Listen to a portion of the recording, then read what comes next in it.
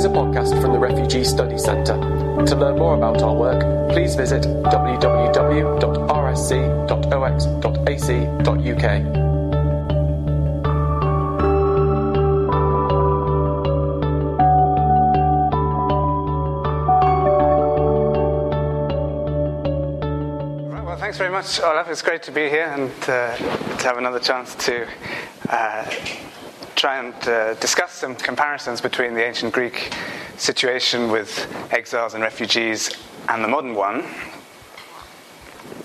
I'm going to talk mainly about ideology and ideas, ancient and modern, and I want to focus on a number of ideals which came to prominence in the world of the ancient Greek city-states, the world of all the city-states that you can see on the map, but ones which continue now to shape our Western debates about forced migrants. First of all, the ideal of humanitarianism, what I'm going to call humanitarianism, and I'm defining that as the ideal of compassionate concern for fellow humans as humans, which is demanded especially of the strong in relations with the weak. Second, I want to talk about the ideal of the state of refuge, or the city of refuge in the Greek case, so a much more political ideal. And third, I want to talk about the ideal of cosmopolitanism, the ideal of a type of citizenship and equality which cuts across borders of status and borders of territory. And I want to argue that those different ideals interacted with one another in a very complex way in ancient Greek debates about exiles and refugees. And they were often mainly rivals and opposites in ancient Greece rather than complementary ideals. And indeed, I think the history of ancient Greek debates about exiles and refugees reveals a lot about the complexities and the internal tensions and contradictions of the political ideologies of the ancient Greek city-states, especially uncertainties, ambiguities, and disagreements concerning the status of the outsider and the scope of citizenship. I'd like to start with a specific example from the handout, and then I'm going to broaden out and consider the broader ancient Greek context and some of its complex modern legacy. There are lots of text on the handout. Obviously, I'm not going to talk about all of them in detail. I hope this will be a useful record to take away. Some of these texts are quite difficult to get hold of in English, but some of them I'll zoom in on. For example, text 1 is this specific example I'd like to start with. And this is taken from a play by the first of the three great 5th century BC Athenian tragic playwrights, Aeschylus. Now, Aeschylus, like the other Athenian tragedians, wrote tragic plays to be performed at public festivals of the Athenian democratic city. So these plays were performed in a deeply civic and political context, which makes them an interesting source of evidence for civic ideology. And in this particular case, in the later 460s BC, quite soon after the Persian Wars, Aeschylus wrote a tragedy which addressed directly the issue of aid for refugees, and this was his Suppliant Women, which took as its subject the Greek myth about the Danaids. These are the 50 daughters of Danaus in Greek mythology who fled from Egypt in order to avoid being forced to marry their cousins, who were the sons of Aegyptus, the king of Egypt. And the Danaus and Danaids of Aeschylus' play seek the help of the king of Argos, which is one of the major Greek cities of Greek city and myth, down here in the Peloponnese, not very far from Athens. And they seek the king's help by supplicating him. That's to say, they perform the common Greek ritual which is called supplication, which is a formal ritual of entreating the help of a more powerful individual or group. And it's reported in the extract from the play that I've given as number 1 on the first page of the handout that the Argive king referred the matter to the Argive people, to the assembly, which voted conclusively to give refuge to the Danaids with formal legal protections against any form of persecution or mistreatment. So the Argive king has apparently given, in this case, only one, as you see towards the end of the passage, he gives only one explicit reason for granting refuge to these women, the Danaids, and he clearly considers this one reason to be compelling and sufficient in itself, and that reason is respect for the god Zeus, the king of the Greek gods, in his specific capacity as protector of suppliants, so people who engage in supplication, this ritual of seeking the help of a more powerful individual. And the Argives in this case accept Zeus's humanitarian expectation that if you're in a position of strength, you should act unquestioningly on requests for aid by weaker fellow human beings in need of protection from exploitation or persecution. So at least on the face of it, Aeschylus here seems to be celebrating something which is quite strikingly close to the modern liberal human rights-based ideal of asylum. The good democratic state in this play by Aeschylus votes overwhelmingly to grant refuge with formal legal protections to individuals who approach it with a formal request for protection against persecution by the leaders of their home community, in this case in Egypt. And what's more, Aeschylus' democratic city does that out of respect for a universal requirement to give unconditional, impartial aid to fellow humans in need, and that's a principle which is protected by a god, the king of the gods, Zeus. And the protection given to the Danaids in this case is even explicitly described in text 1 as asylum, asilia in Greek, which is literally immunity from being robbed or plundered. And in fact, a similar ideal is also expressed in some other tragic plays from classical Athens, such as Euripides' play, The Children of Heracles. Euripides is the third of the great Athenian tragedians, Aeschylus, Sophocles, Euripides. In his play, The Children of Heracles, mythical Athens, in this case rather than Argos, accepts the supplication of the young children of the dead Heracles, the great hero, and also their elderly protector, and grants them refuge from their persecutors. This is number 2 on the handout, which I won't talk about in detail. But nonetheless, even if important aspects of the modern liberal practice and ideology of asylum and refuge are prefigured in some of these plays, we certainly shouldn't jump too quickly to a more general view that ancient Greek practices and ideas concerning aid to refugees prefigured modern liberal ones. In fact, I'm going to argue that Aeschylus' ideal is in many ways an outlier in the ancient Greek evidence for various interesting reasons which I want to talk about. Other ancient Greek practices and rhetoric about refuge and asylum were much further removed from modern liberal ideals. Some of the reasons for that were practical and pragmatic. In mythical contexts, such as the case of the Danaids in number 1, it was easy to imagine an all-powerful persecutor, such as King Aegyptus, the king of Egypt, whose power to persecute his subjects stretched far beyond his own territorial borders. But the world of the ancient Greek city-states of the classical period that I'm talking about now, after the Persian Wars, was very different. Famous cities like Athens, Sparta, and Argos represent only a handful of the total number of city-states in the classical period, which runs from about 480 BC to 323 BC, from the Persian Wars to the death of Alexander the Great. During that period, at any one time, there were around 1,000 city-states around the Aegean and the wider Mediterranean. Some of the names are marked on this map. For example, on the west coast of modern Turkey, we have Halikarnassos, Miletus, Priene, Ephesus. These are all self-governing communities, sometimes incorporated into the Persian Empire in that case, but with their own civic institutions. And in the following centuries, after the conquests of Alexander the Great, at the end of the 4th century BC, in the 3rd and 2nd centuries BC, even more city-states were founded and flourished in the Near and Middle East, as well as in the older Greek world that's on the map. Occasionally, one state became overwhelmingly dominant, like Sparta after its victory in the famous 5th century Peloponnesian War that Thucydides writes about. And in that kind of context, it did become worthy of note in practice that other cities gave safe residence to opponents of the dominant power.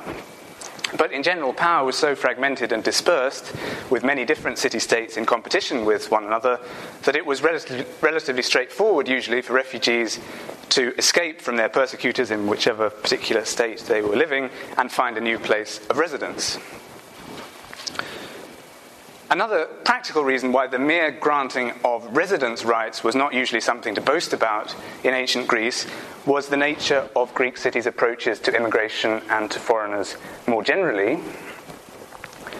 In most city-states, including Athens, there was a special category of resident foreigners, often called metics in the Greek world, and those were immigrants who'd registered as foreign residents of their new city. And that status of being a metic carried very substantial financial and military burdens. And as a result of that, immigration was usually much less of a controversial issue than in a modern liberal democracy. In the absence of any strong ethical or political pressure to integrate resident foreigners within the exclusive privileged group of citizens of any city, cities didn't really need to worry about profiting to the full from immigrants' labour and their contributions to civic life. There weren't many downsides for the cities. And that setup meant that it was usually not the grant of mere residence rights to refugees, but more substantial grants of aid and privileges, which ancient Greek cities considered it worth advertising and celebrating in some cases. And this is evident, I think, from text number 3 on the handout, on the second page. This is the text of a formal decision of the 4th century BC Athenian democracy to grant aid to some exiles from the region of Acarnania in west central Greece, around here. So these exiles had moved from the west of Greece, Acarnania, here to Athens. And this particular text is an example of a common practice of ancient Greek city-states, which in fact provides much of our evidence for them. And that's the inscription on stone for widespread consumption of important decisions and laws of the city. And there are several more examples of that on the handout. Some of them I'll talk about later. The recipients of the grant, in this case, text 3, the men from Acarnania, were political and military allies of the Athenians who had been fighting on the Athenian side in the wars of the mid-4th century BC, but now found themselves expelled from their home cities as a result of a change of regime.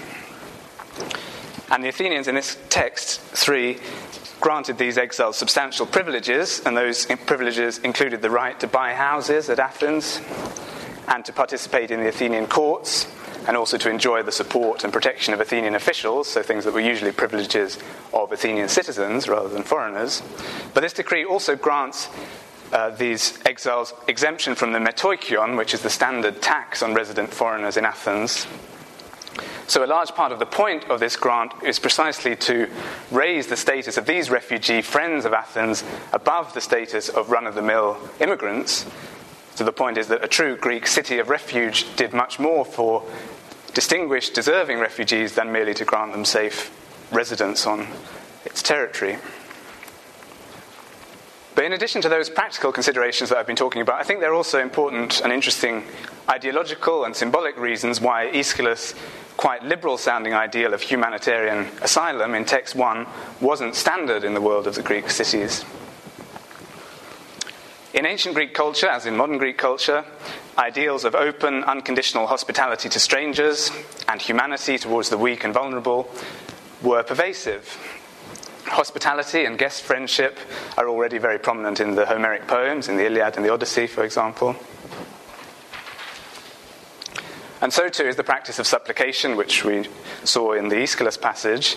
So that's the ritual of entreating the help of a more powerful individual, or an individual in a stronger position. And what's more, asylum in the technical Greek sense was taken very seriously.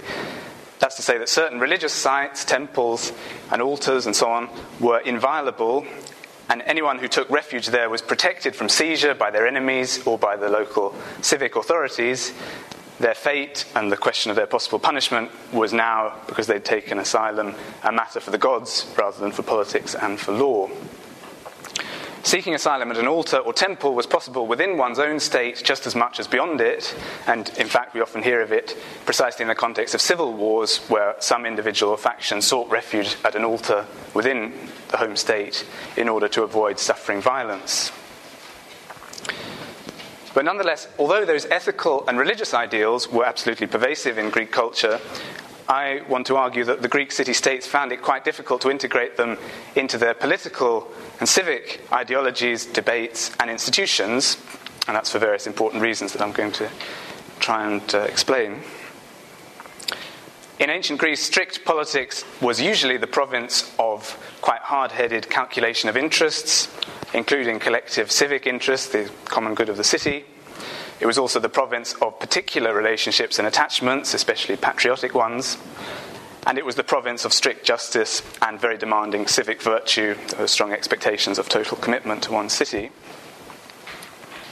And those considerations were often difficult to square with ethical and religious requirements of universal humane concern. We can even see the Athenian theatre, where Aeschylus and Euripides' plays were performed, as a place of collective questioning and reflection, where conflicts between politics and ethics, between justice and humanitarianism, could be explored. For example, you might have read that lots of modern thinkers and philosophers have often seen Sophocles' play Antigone as an exploration of this kind of conflict between religious and ethical norms of human and humane sympathy on the one hand, and the much harsher demands of political and legal justice on the other. And you might say that in The Suppliant Women and The Children of Heracles, the two plays from which I've quoted on the first page of the handout, we see Aeschylus and Euripides gesturing towards a possible reconciliation of those two approaches, usually in conflict. The playwrights are suggesting that, in fact, it might be possible, or it was possible in the mythical past, to come up with a very humane mode of democratic politics. But I wanted to try and explore the precise nature of the conflict between Greek politics and ethics in a bit more detail.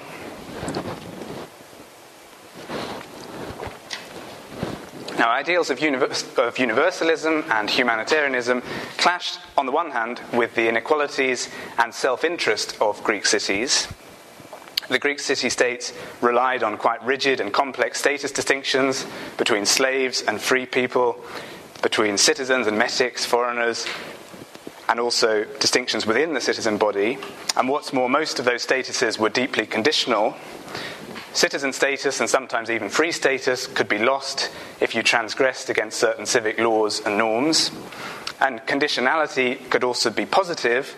Certain citizens and foreigners received particular honour and privileges in recognition of outstanding civic virtue and contributions. And as a result, the ideal of unconditional humane benevolence could easily have undermined the whole system. For example, in text 3, the inscription that I was talking about, the Athenian decree about the aid to the Acarnanian refugees, the Athenians advertised their special aid to particular refugees who'd ended up in exile partly as a result of their loyalty to Athens. So the intention in this case was surely partly to provide an incentive to Athenian allies to exert themselves on Athens' behalf. An aid which was presented as unconditional and humane couldn't possibly have had that precise incentivizing effect. On the other hand, if I can stick up for the polis a bit, having said how unequal and self-interested it was, universalism and humanitarianism were also quite hard to reconcile with some a bit more attractive aspects of Greek city-states culture, especially many Greek city-states' strong concern with substantial standards of justice, equality, virtue, and freedom. Stress on unconditional humane benevolence to refugees would not obviously have advanced those ideals, and it might even have curtailed them by devaluing commitment to one's own particular community and devaluing the particular intense types of justice, equality, and solidarity which become possible within a close-knit polis community of the kind that was common in classical Greece. By contrast, linking aid to refugees to the defense and promotion of certain values enabled the Athenians to use the practices and rhetoric of a city of refuge to advance their specific and demanding political and cultural ideals. And this comes across clearly, I think, in the extracts I've given as 4 and 5 on the handout on pages 2 and 3. These are extracts from speeches of two of the great orators of the 4th century BC Athenian democracy, Lysias and Isocrates, and they're taken from speeches in which those orators celebrate Athens' virtues as a shining political and ethical model. And when these two orators present Athens as a city of refuge, their emphasis falls squarely on justice and protection of the victims of injustice. The ideal of unconditional humane aid to suppliants, what we saw in the two tragedies, drops out entirely from the picture. These orators' rhetoric is, nonetheless, I think, partly comparable to some modern liberal rhetoric and ideology about aid to refugees, at the same time as being significantly different from it. And I want to try and explain this point with the help of the modern distinction between impartial and partial approaches to refugee questions, the way that Matthew Gibney has summed it up. So the way I'm understanding this is that, on the one hand, modern liberal arguments for aid to refugees tend to emphasize impartiality. So a liberal democratic state has a duty to give equal, impartial consideration to the needs of all humans, or to all who reach its territory, regardless of their particular origins or status or identity or beliefs or view of the good life or the good society. And those arguments from impartiality are directed against defenders of partiality, so against those who argue that states should concentrate on the needs of their own citizens and the promotion of the state's own distinctive culture and values. And I think the Athenian speeches that I've quoted in 4 and 5 on the handout hover in quite interesting ways between partiality and impartiality in those senses. There is a clear note of concern to enforce standards of justice which are universal and certainly transcend Athenian society and its borders. In text number 4, Lysias praises the mythical Athenians' aid to the refugee children of Heracles, so the same mythical topic that Euripides treated in one of his tragedies, the one that's cited under number 2. And he gives this as an example of the Athenians' desire to help victims of injustice, the adikoumenoi. The Athenians always side with the weaker against powerful oppressors, but justice is always the central consideration. And that language is picked up by Isocrates. This is in text 5a, which is taken from a speech called the Panegyricus.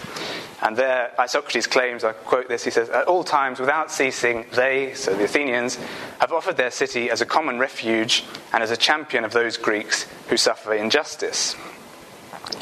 So far, that rhetoric sounds quite close to liberal impartiality, or at least to impartiality.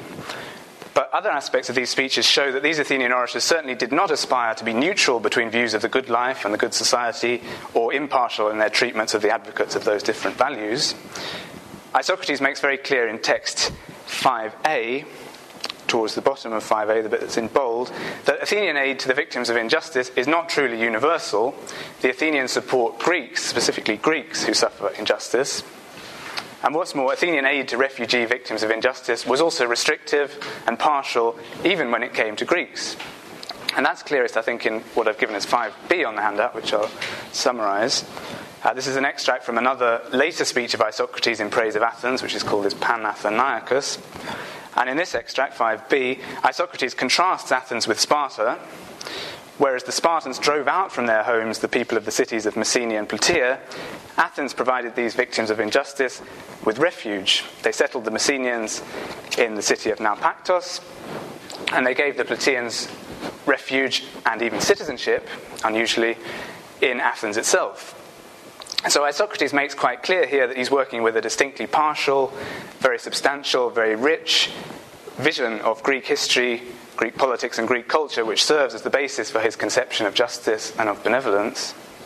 He celebrates the Plataeans, for example, as indispensable contributors to the Greek war effort against the Persians in the 5th century BC Persian Wars, which Isocrates presents as a successful struggle for Greek freedom. For Isocrates, the value of the Athenians' aid to the expelled Plataeans certainly doesn't lie in its impartial justice, but rather in its recognition and promotion of the particular virtues and contributions of a specific community, the Plataeans, who he even calls benefactors of Greece. That's the reason why the aid to them as refugees was so valuable, because this was a reward for benefactors of Greece. And in fact, in general, the classical Athenians tended to favour refugees and exiles who were transparent partisans, supporters of Athens, like the Acarnanians that we saw in the inscription in text 3, and also partisans of the Athenian brand of democracy and equality. There was no question of Athenian aid to the victims of injustice extending to Spartans, for example, Sparta's Athens' great enemy, or to other anti-democrats who might have suffered unjust treatment. The Athenian city of refuge in this ideology was not seeking to be an impartial melting pot, but rather seeking actively to shape the Greek world in the name of particular historical struggles for freedom and so on, and of particular substantial notions of freedom, but also justice and democracy. So the classical Athenians approached giving aid to particular refugees as part of a radical project to change the world in an egalitarian and democratic direction, even though that project was very closely bound up in practice with Athenian interests and even with Athenian imperialism. Athens was a very dominant player in the politics of the Greek city-states all around the Aegean Sea in the classical period. But to take another step in my main argument, there's also another dimension to the question of why Aeschylus' humanitarian ideal, what I argued was a humanitarian ideal in text 1, there's another dimension to why that's not characteristic of mainstream Greek idealistic expressions of the city of refuge ideal. And this dimension concerns questions of gender, age, patronage, and independence. Because I think it's worth noting that the beneficiaries of aid in the tragedies that I talked about are the Danaids, so women, in one play, and in the other play, Euripides' Children of Heracles. The beneficiaries are young children, they're the orphan children of Heracles, and their elderly escort. And I think that's not a coincidence. It was precisely those who were not adult male citizens who could be straightforwardly presented as deserving of humane compassion and support. In classical Athenian ideology, adult males were, by contrast, expected to be capable of much greater independence and self-defense. It would have been demeaning or feminizing for adult males to accept any form of charity or anything which looked like charity, which placed them in a position of clear dependence on their hosts and deprived them of personal and political autonomy.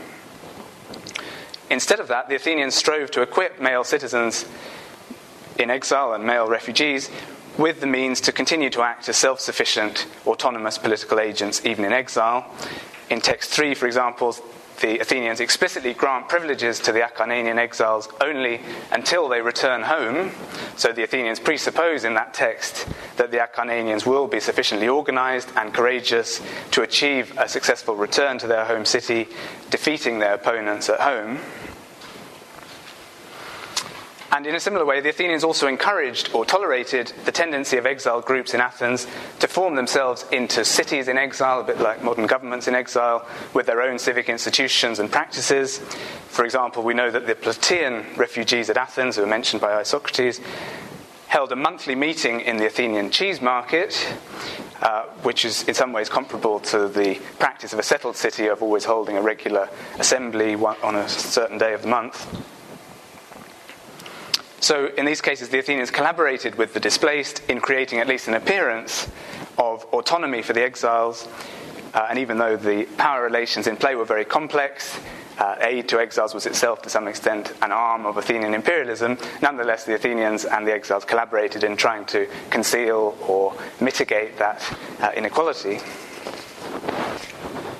So to summarize my argument so far, classical Greek or classical Athenian discourse about refugee aid was marked by the competing, clashing ideals of impartial humanitarianism on the one hand and the just city of refuge on the other. But what about the third ideal that I mentioned at the start, cosmopolitanism? Well, I'd argue that that too was in tension with the other two in classical Athens. They formed a sort of interconnected triad of ideals in tension with each other. And the reason for saying that is that the original advocates of cosmopolitanism, who were also living in the city-state of Athens, were precisely those exiles and refugees in Athens who fell through the cracks of official Athenian aid to refugees. These were unconventional adult male exiles who didn't have any special qualification for Athenian recognition or aid. And I'm thinking of the early members of the Cynic and Stoic philosophical schools in Athens, especially two Cynic philosophers called Diogenes of Sinope and Crates of Thebes, who are known to have been exiles from their home cities living in Athens. And those Cynic philosophers in their thought took aim squarely at the prevailing particularism of the Greek civic world, the obsession with the individual small-scale city, with your home city as the main horizon of your social and ethical and political world. They took aim at that particularism, including the Athenians' tendency that I just talked about to encourage exiles and refugees to form themselves into separate expatriate communities, each dedicated to returning a separate return to its home city. And they took aim at those ways of thinking by arguing that they themselves were exiles only by convention, not by nature, in fact, they could never be exiled from their true city, which is the natural cosmopolis, hence cosmopolitanism, of all virtuous men who live according to nature. And I've given a 6 on the handout, if you want to look at it later, an ancient report of the cosmopolitan thinking of these early Cynic philosophers. So cosmopolitanism in classical Greece was initially a very radical attack on the very notion of particular states and borders, and indeed on the notion that there ever truly is a relationship between a refugee and a host, rather than between two citizens of the world.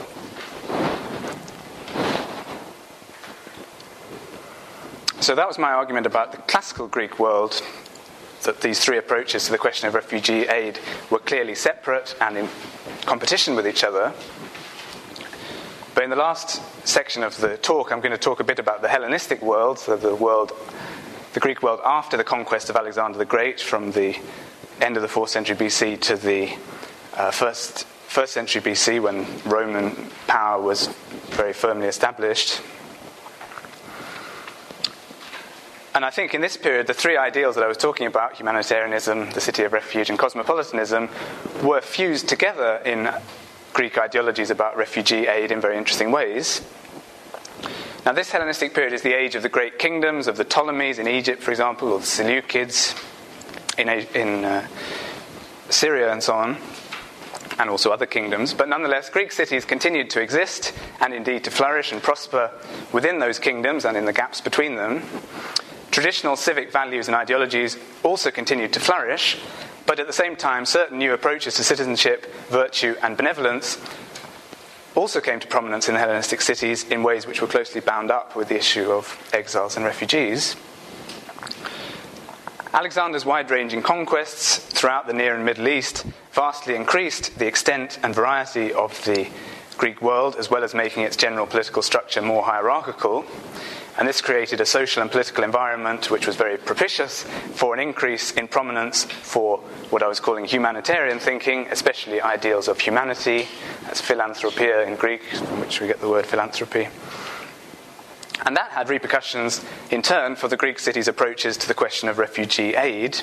And that's evident, I think, in the texts I've given and translated as 7 to 10 on the handout on pages 4 and 5. Which are all extracts from inscribed texts of the Hellenistic cities. These are all examples of so-called honorary decrees of Greek cities, formal decrees which cities voted on in order to honor benefactors and show gratitude to them.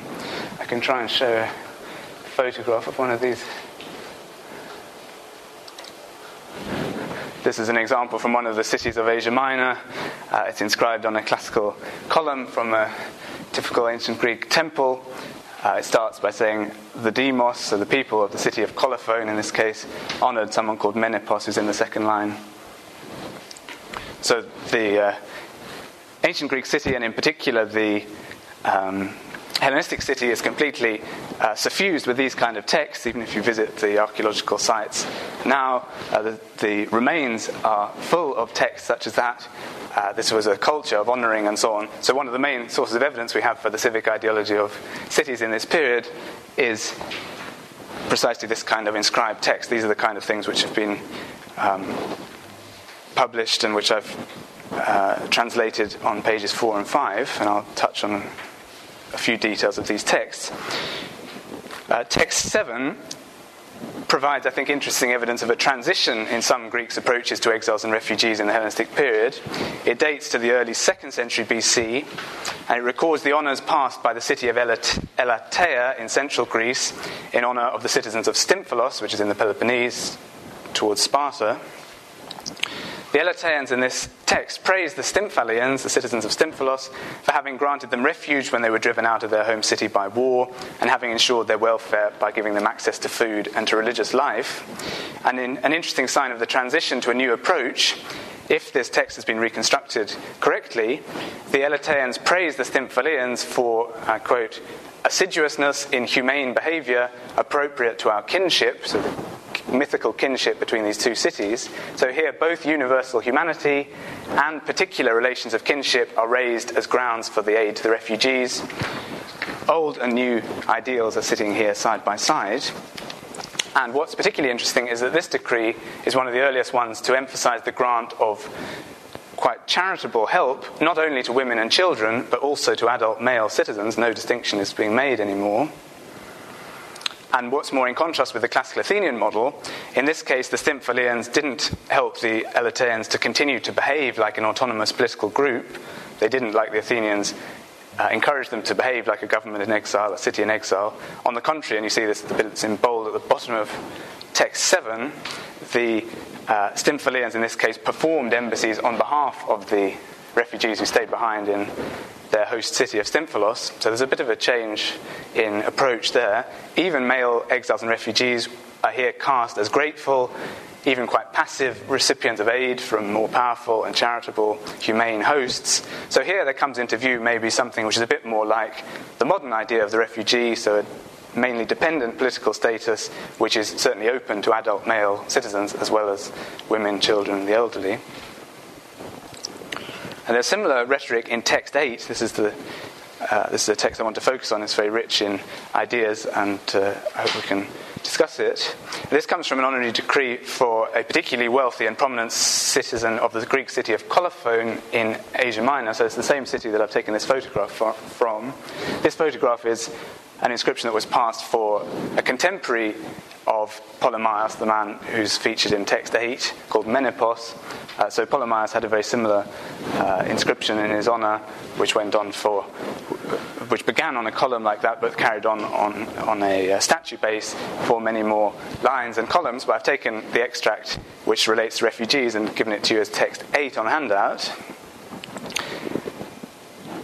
And in this case, this is a later 2nd century BC text, so almost a century on from number 7. This is at a point where the Roman conquest of the Greek world is very advanced. And here Polymius is praised for having given financial aid, both donations and loans, to refugees who fled to his home city, presumably fleeing from war and unrest. And this is very forcefully presented in text 8 as evidence for the benefactor's humanity or his philanthropia, so his humane concern for his fellow humans. It was not only refugees from war who were deemed worthy of humane charitable treatment in some Hellenistic cities. Even political exiles can be treated in that way, and this is why I've included text 9 on the handout, which I won't talk about in detail. That's an example of this kind of humane approach to even a political faction in exile. In this case, it's a woman benefactor, which is also interesting, who's being praised in the 1st century AD for having been sympathetic and compassionate and for having been very generous in receiving political exiles, a political faction in exile. I also included text 9 because this comes from 1st century AD Corinth. So this is the Corinth of St. Paul and his letters, which is itself significant because this language of humane philanthropy that I've been talking about in the Hellenistic Greek city certainly fed quite directly, along with lots of other sources, into early Christian ethics and Christian ideas of universalistic charity. So it might appear from this that I'm endorsing a very traditional picture of the development of Hellenistic Greek ethics and politics towards Christian approaches. This is something which is already a cliche in 19th century German philosophy, for example. And according to this picture, classical Greek concern, the kind of thing I was talking about earlier, with the small-scale city, with strict justice, equality, and democracy, gave way to a Hellenistic focus on the whole world community of Greeks or humans and the duties of charitable benevolence which bind them together. And according to a common version of that view, the new emphasis on humane concern, including humane concern for exiles and refugees, is a sign of depoliticization, which robbed the weak, including refugees, of any political agency. And indeed, according to this view, it's a sign of the triumph of a Greek elite, an elite in the Greek cities, which could dispense at this point with democratic scrutiny or with considerations of justice and equality, and instead use the language and gestures of philanthropy to preempt or suppress dissent. It's true that I am partly subscribing to that old view, but I also want to suggest that the situation was a bit more complex if we look at text 8 in detail. If you look again at text 8, you'll see that, at least at the level of ideology, it wasn't a question of humanitarian ethics driving out questions of citizenship, justice, and equality. On the contrary, the citizens of Colophon there attempted something more subtle. They sought to reconcile within a single ideology politics and ethics, justice and humanitarianism. Polemar's behaviour towards refugees is explicitly said to be both humane and civic, and indeed his humanity is consistent with the whole ethos of the polis, according to text 8. So paradoxically, this decree seems to be implying it's only within a small-scale polis, city-state, that one can learn to be a truly humane cosmopolitan, and to act as one. And it's explicitly claimed that Polemar's behaviour reveals his concern with a universal type of equality. The language of equality is used. It's said that Polemar wants to behave in a way which is equal towards all, not only his fellow citizens, but also his fellow residents of his city who aren't citizens. And it's true that Christianity and Christian ethics might well have subsequently transposed that general kind of humanitarian universalist approach mainly into the sphere of the divine and the afterlife and religious practice, limiting its application to political practice and to the here and now. But there are some hints in text 8, I think, of an attempt in a Hellenistic city, Colophon, to devise a humanitarian ideal which doesn't replace, but rather coheres with robust standards of citizenship and equality, and with robust political institutions, including institutions with redistributive functions, because in this case, the polis of Colophon has put out an appeal to its citizens to contribute money and resources to helping out the refugees, so the civic institutions are very much involved. So I think we see in these select traces that I've put as text 7 to 10 on the handout, in these select traces of Hellenistic civic rhetoric, something which is partly familiar from modern post-1945 liberal approaches to refugee aid, though obviously there are still very significant differences. The main point of contact is that we see in this handful of Hellenistic texts an attempt to fuse together the conflicting triad of classical Greek approaches to refugee aid by fusing humanitarianism and cosmopolitanism with the language and institutions of political justice and law, which are still centred on an individual state or city-state. And that's something we might compare with modern liberal attempts to synthesize those ideals into unified new ideals of human equality, human rights, and ethical cosmopolitanism, which are also still enforced by individual states for the most part. I think it's an interesting question how we should respond to that possibility. Is it a coincidence, or is it troubling that this kind of attempted synthesis first emerged in ancient Greece in the highly unequal and hierarchical world of the Hellenistic cities, coming under the domination of Rome?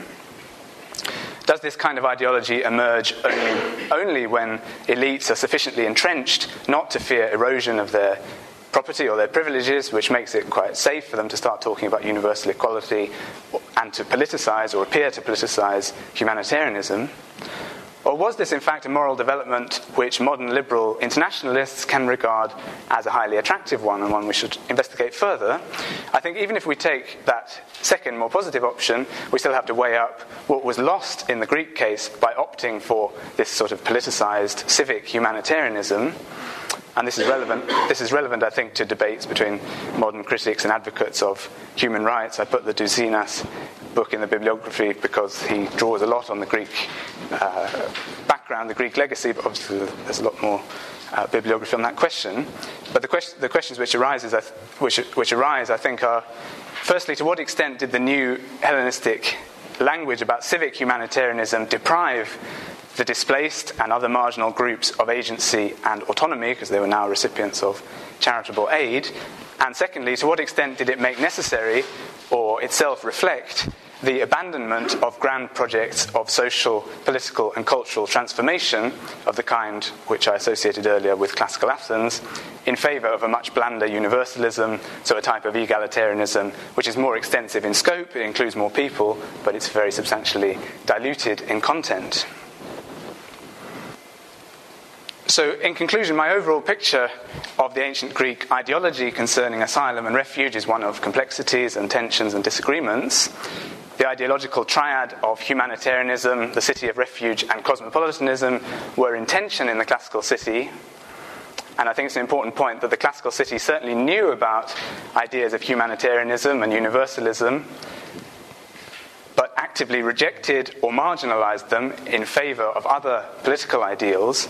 So this is certainly a history of rival moral and political choices rather than a crudely developmental story in which Western moral consciousness expands and suddenly we become capable of humanitarian thinking.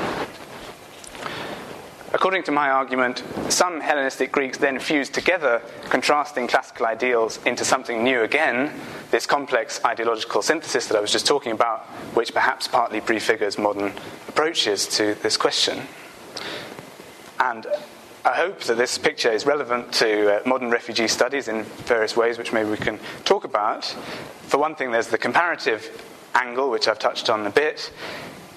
There's also the question of the actual Greek legacy and to what extent the Greek texts and ideas have actually exerted an influence on modern debates.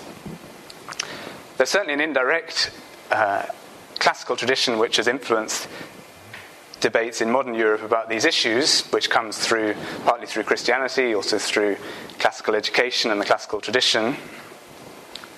And one of the consequences of that, I think, is that modern liberalism and even modern liberal internationalism certainly carry not far beneath their universalist surface some of the marks of the quite different approaches of classical republican political thought, the kind of thing I've been talking about today. For example, traces of exclusive conditional citizenship and exclusive conditional aid to outsiders, which are both underpinned by very robust notions of particularist, patriotic civic virtue.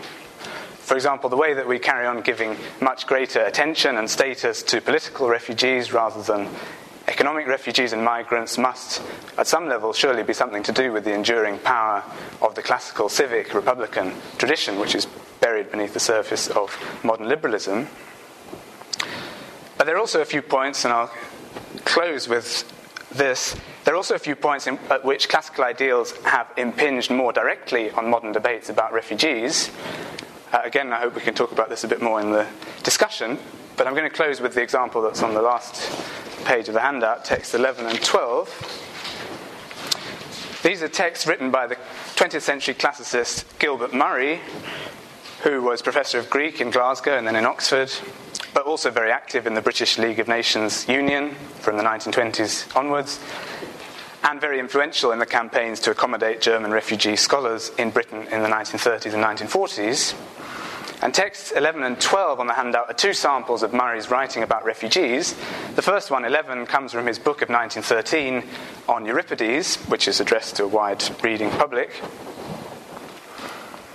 And it talks, in fact, about Euripides' play The Children of Heracles, one of the plays I started with. Number 2 on the handout's got some extracts.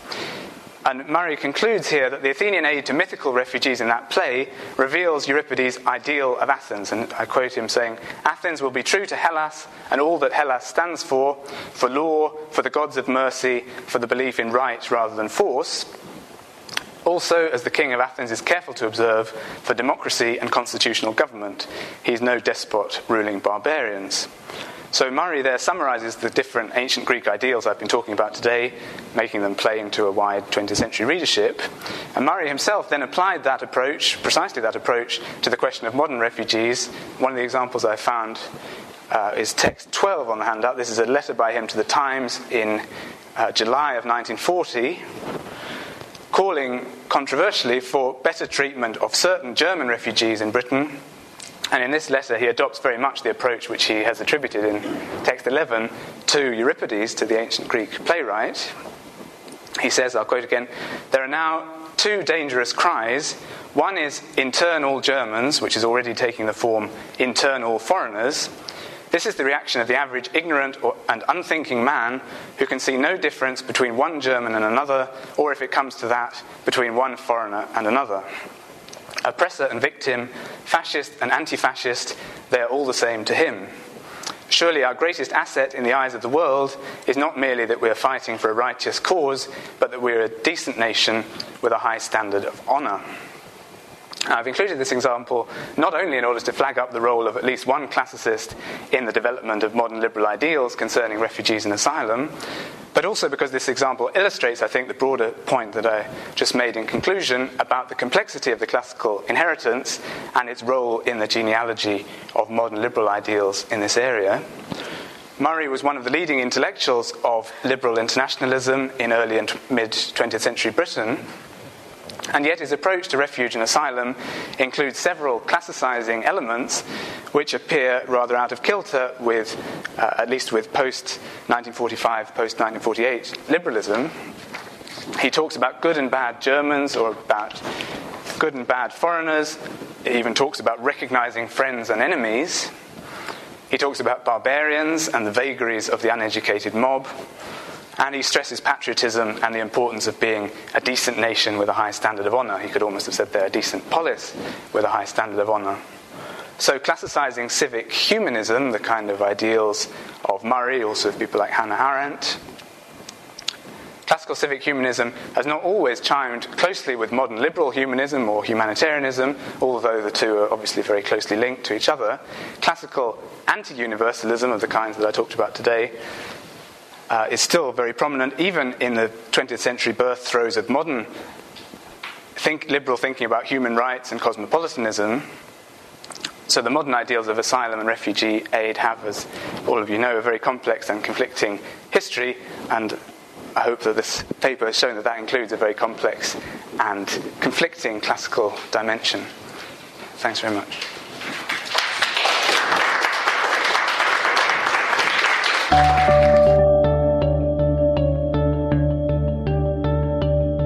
For more information about the different ways you can stay updated and engaged with the work of the Refugee Studies Centre, please visit www.rsc.ox.ac.uk/connect.